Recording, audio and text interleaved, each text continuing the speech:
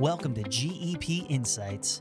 On this podcast, you'll hear cutting edge thoughts on supply chain, sustainability, and strategies to help your business succeed. For more information, visit GEP.com. And now, our latest episode.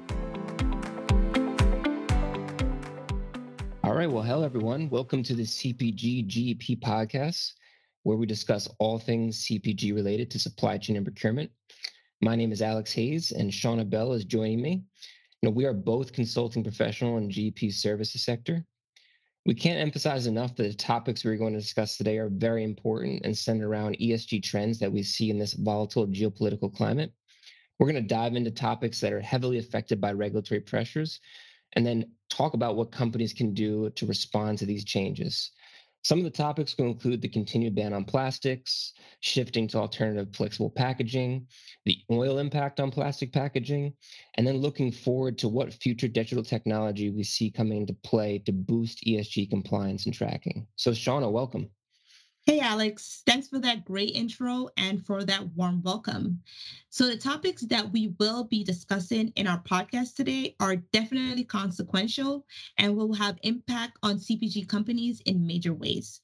And unlike decades ago, Alex, CPGs must now consider how to balance their strategic goals with ESG trends, laws, and the volatility in oil and gas prices. I agree, Shauna. Let's jump into our first topic surrounding the oil impact on plastic packaging. Looking at the recent surge in oil prices that happened in the first half of 2022, and then the continued volatility we're seeing in pricing now in the second half, do you think that this will be a major factor going forward that pushes CPG companies away from plastic packaging? I certainly do believe that the volatility in oil prices will certainly play a major factor in forcing CPG companies to seek alternatives to plastic packaging.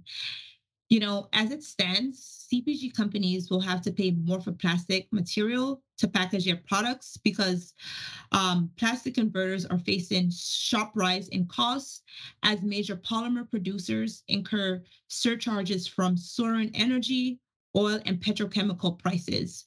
So CPG companies will need to consider strategies to help mitigate the impact on costs from securing supply to accelerating a shift from plastics. Interesting. Those are great insights. We're also seeing new global laws banning plastic packaging, especially in France, which is introducing a law banning plastic usage for selling fruits and vegetables. And there's also increasing legislative pressure to curb plastic consumption, which will only increase, I guess, as we go into 2023. Do you believe that the government introducing new laws that ban the sale of specific products in plastic packaging would cause CPG companies to adopt new SG practices swiftly? Alex, I'm glad you cited the French government banning the usage of plastic packaging for the sale of fruits and veggies. We're now witnessing an increasing number of countries banding together to seek effective ways to reduce plastic pollution. So, for example, 175 nations recently developed a legally binding agreement on eliminating plastic pollution by 2024. This effort has been endorsed by the UN and is a significant step that nations are taking toward curbing greenhouse gas emissions from plastic production, usage, and disposal. So, to answer your question, Alex, yes, the government introducing new laws around plastic packaging certainly puts increasing pressure on CPG companies to start ramping up their efforts to move away from plastic packaging and adopt more environmentally friendly ways to package their products. And consumers such as myself, we're starting to witness at grocery store and at our local food store that we have to bring in our own, grocery bags to package our groceries. So yeah, this is definitely something that is going to apply more pressure for CPG companies to start moving away from plastic packaging. Yeah, that's something that I need to continuously remember because in New Jersey, it's been implemented in New Jersey, and got to remember to bring my bag with me when I go to the grocery store. But I know it's been in effect in Europe for some time. So, I also believe it's important to note that in October of this year, the CDP, the Carbon Disclosure Project, which is an international nonprofit organization that helps companies disclose their environmental impact. It recently expanded its global environmental disclosure system to help further solve the growing plastic pollution problem. So I think that only states is only becoming more of a priority and continues to be at the forefront of ESG objectives. All right, so switching gears, we talked about the ban on plastic packaging, plastic usage. What sort of investments do you believe CPG companies can make to start slowly moving away from heavily relying on plastic packaging? Yeah, so in terms of the sort of investments that CPG companies can start to make, it's something that I've been given some thought to recently. And Alex, I certainly think that CPG companies should invest in flexible packaging. This by no means will be an overnight process. As CPGs will have to investigate collaborating with material suppliers, institutions, and converters. But on the bright side, some CPGs such as Mars, Mondelez International, Nestle, PepsiCo, and Unilever have committed to increasing investments to accelerate their transition towards a circular economy based on flexible package.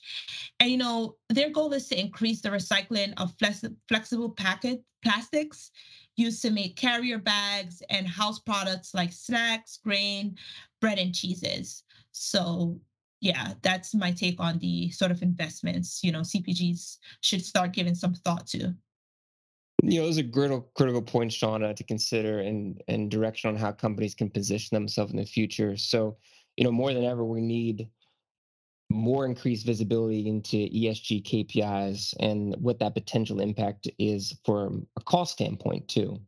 You know, we're seeing future trends in digital tools and technology that are going to help organizations start to get that increased visibility in a cost-effective manner.